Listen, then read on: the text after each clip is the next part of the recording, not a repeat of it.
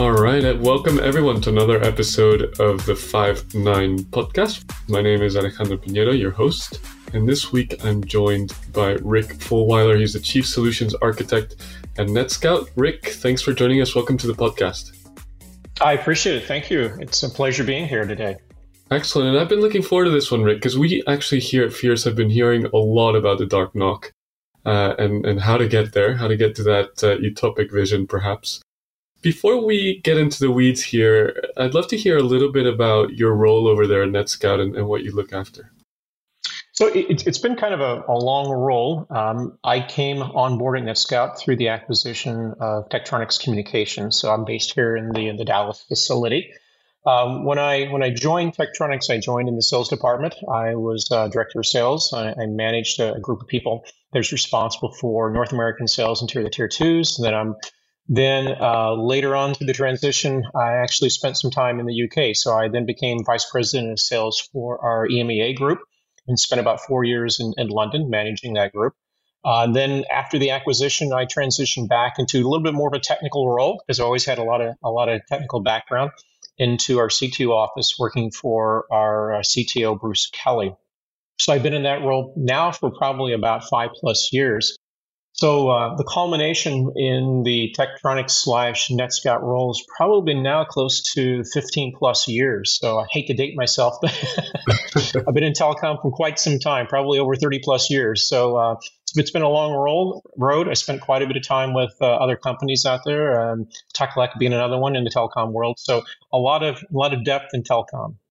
Absolutely. I think it's one of those industries where, folks say they've been working in telecom for 20, 30 years, but just the rate of innovation and evolution means that it's probably a different world every few years. So definitely not one to be bored in. And speaking of that evolution, we wanted to bring you on to tell us specifically, as I said in the introduction, about the dark NOC. Now, obviously, network operation centers struggling with more complexity. Networks are becoming more intricate, and with that will come greater challenges. So, tell us a little bit about dark NOC and how automation plays a role in achieving that architecture.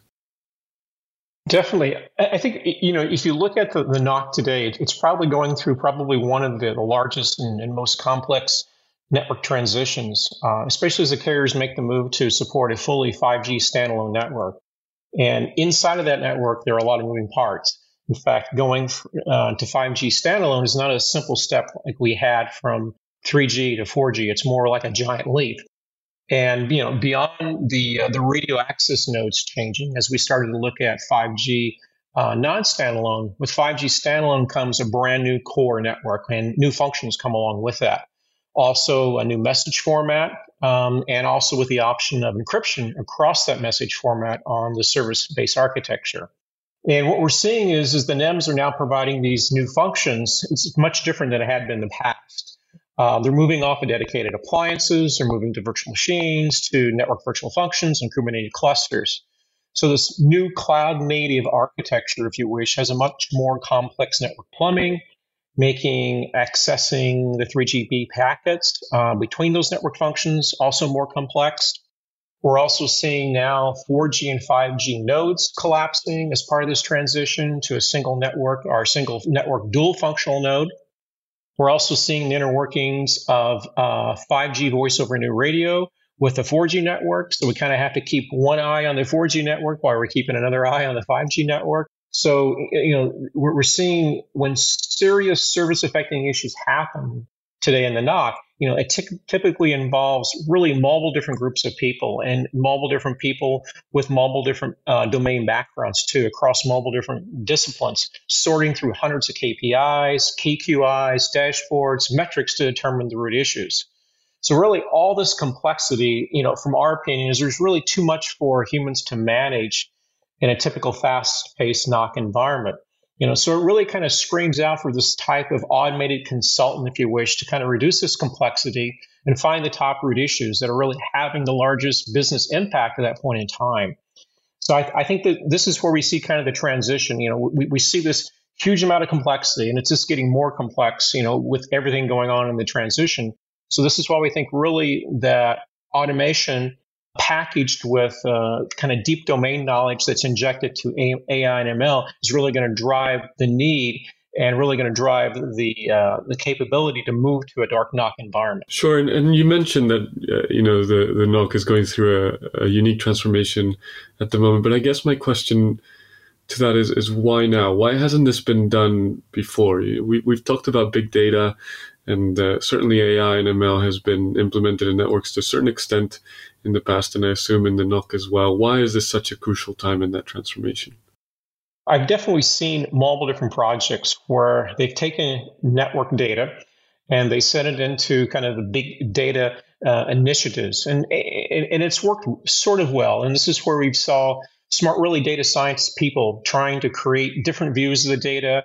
Most of the time, this results in really a lot of money being spent with probably very little return on investment. And I believe what they really lack is some key ingredients. It's not that what the data scientists are doing is bad. It's just that they're missing a couple of key ingredients to the cake, if you wish.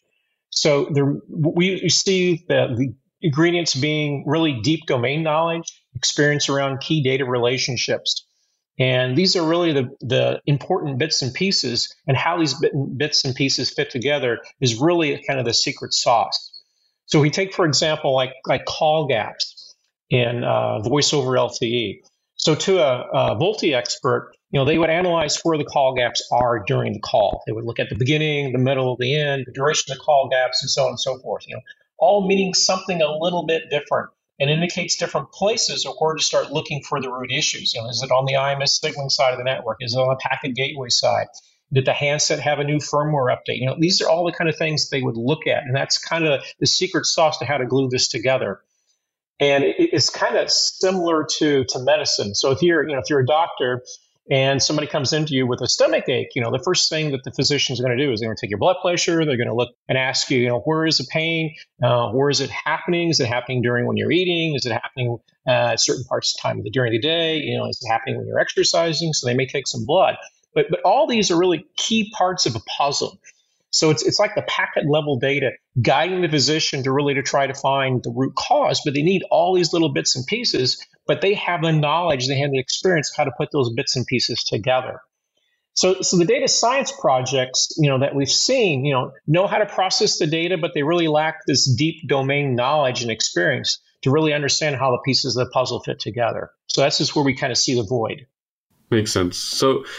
So what's this? What's the initial steps? How do we start this process then to move towards the dark NOC? That's a great question, and I think sometimes we kind of go down the path of trying to boil the ocean, trying to do everything at once. So that's the first thing we need to understand is we're not trying to boil the ocean, but I think when we look at where do we start, we really want to start with the packet level network data, and this is what we believe is the truth of what's really happening in the network. And we kind of call this the lifeblood, if you wish, of what's taking place in the network. So with that packet level data, we can leverage automation technology that harnesses this data, and it can start to find network anomalies. It can start to look for outliers, and we need to relate this back to business impact. So if I have a single subscriber in a market with high call drops, that's important. Obviously, you want to make that subscriber happy and try to understand the issues. But if we're having 25% of our subscriber base in a specific market, with a common firmware release, having VoLTE issues when attaching to a specific vendor's packet gateway, that really gets my attention. So that's the things that's really impacting business right now today. That's where I need to go look after. And I've seen some kind of interesting systems out there today that do a great job of alarm categorization, or what we call event data categorization. But they really have no idea of why the issue is happening and what's really and how those alarms are really impacting overall subscriber experience. And that's the difference, I think we're talking about here.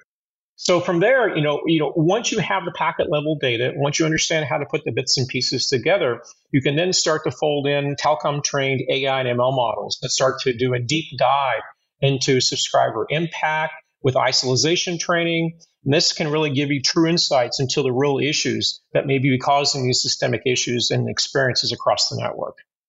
Let me ask you specifically then about 5G and what role does this play? So we've been seeing more and more interest or deployments in 5G standalone. let's start in the role that dark NOC plays in that. Do you believe that, this process, this transformation is that important step to deploy 5G standalone, or where does it fall within the set of considerations that a carrier must take into account? I think it goes back to, some of the things that I kind of covered as we looked at kind of that first question. There are a lot of moving parts as we migrate to 5G standalone. And obviously, as I said, we're changing a lot of things simultaneously. It literally is like changing all the tires on your car as you're moving down the road. And because of that, this level of complexity, not only are we, as I said before, changing message sets, we're now doing encryption across the SPI. We're now having non-dedicated appliances. We're now seeing the fact that we're going to microservices inside of containers and Kubernetes clusters. And we lack visibility of that. So network plumbing is changing quite a bit. And because of all this is going on, to the person that's trying to solve problems, where do we really start? Is this really a packet level problem between two network nodes? Is it an issue with the SMF talking to the AMF per se? Am I having registration problems? Am I having authentication problems? Is the handset even able to get onto the 5G network at all? Why is it not being able to authenticate? Well, okay, that's kind of the normal things I would have to look through. Now I have to figure out how does it relate to everything else that's changing the network too. So this level of complexity really grows without bounds. We start seeing this migration to 5G standalone. And that's just the core part of the network. We have a lot of things that are changing also on the RAN side of the network too, as you start looking at migrating to Open RAN. We're seeing the decoupling of the CU and DU. We're also seeing now hyperscalers come into play, where we're now starting to leverage the capability of the MEC. And we're now trying to figure out, if latency is being injected into the network because of issues, where is that latency coming from? Is it coming from the linkages back to the hyperscaler? Is it being injected into the RAN part of the network? Is it being injected into somewhere in the core part of the network? So it's just so complex. And this is why I think really as we see this transition to 5G standalone, the need for an automated consultant, as we call it, or automation in general, is really going to be key. I mean, it's almost a must. As we see this level of complexity, we have to have some type of tool and some type of environment to make it simpler for the people that are managing the network today in the NOC. And I think over time, as the AI and ML algorithms become smarter, you'll see the transition to the dark NOC. But I don't think it's going to take place overnight. It's going to have to be kind of a crawl, walk, run process going through that.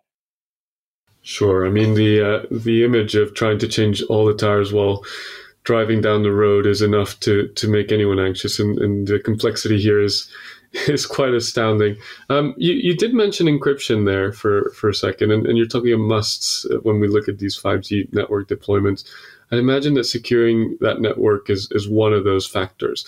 Can you talk a little bit about the role that automation plays in securing these 5G networks?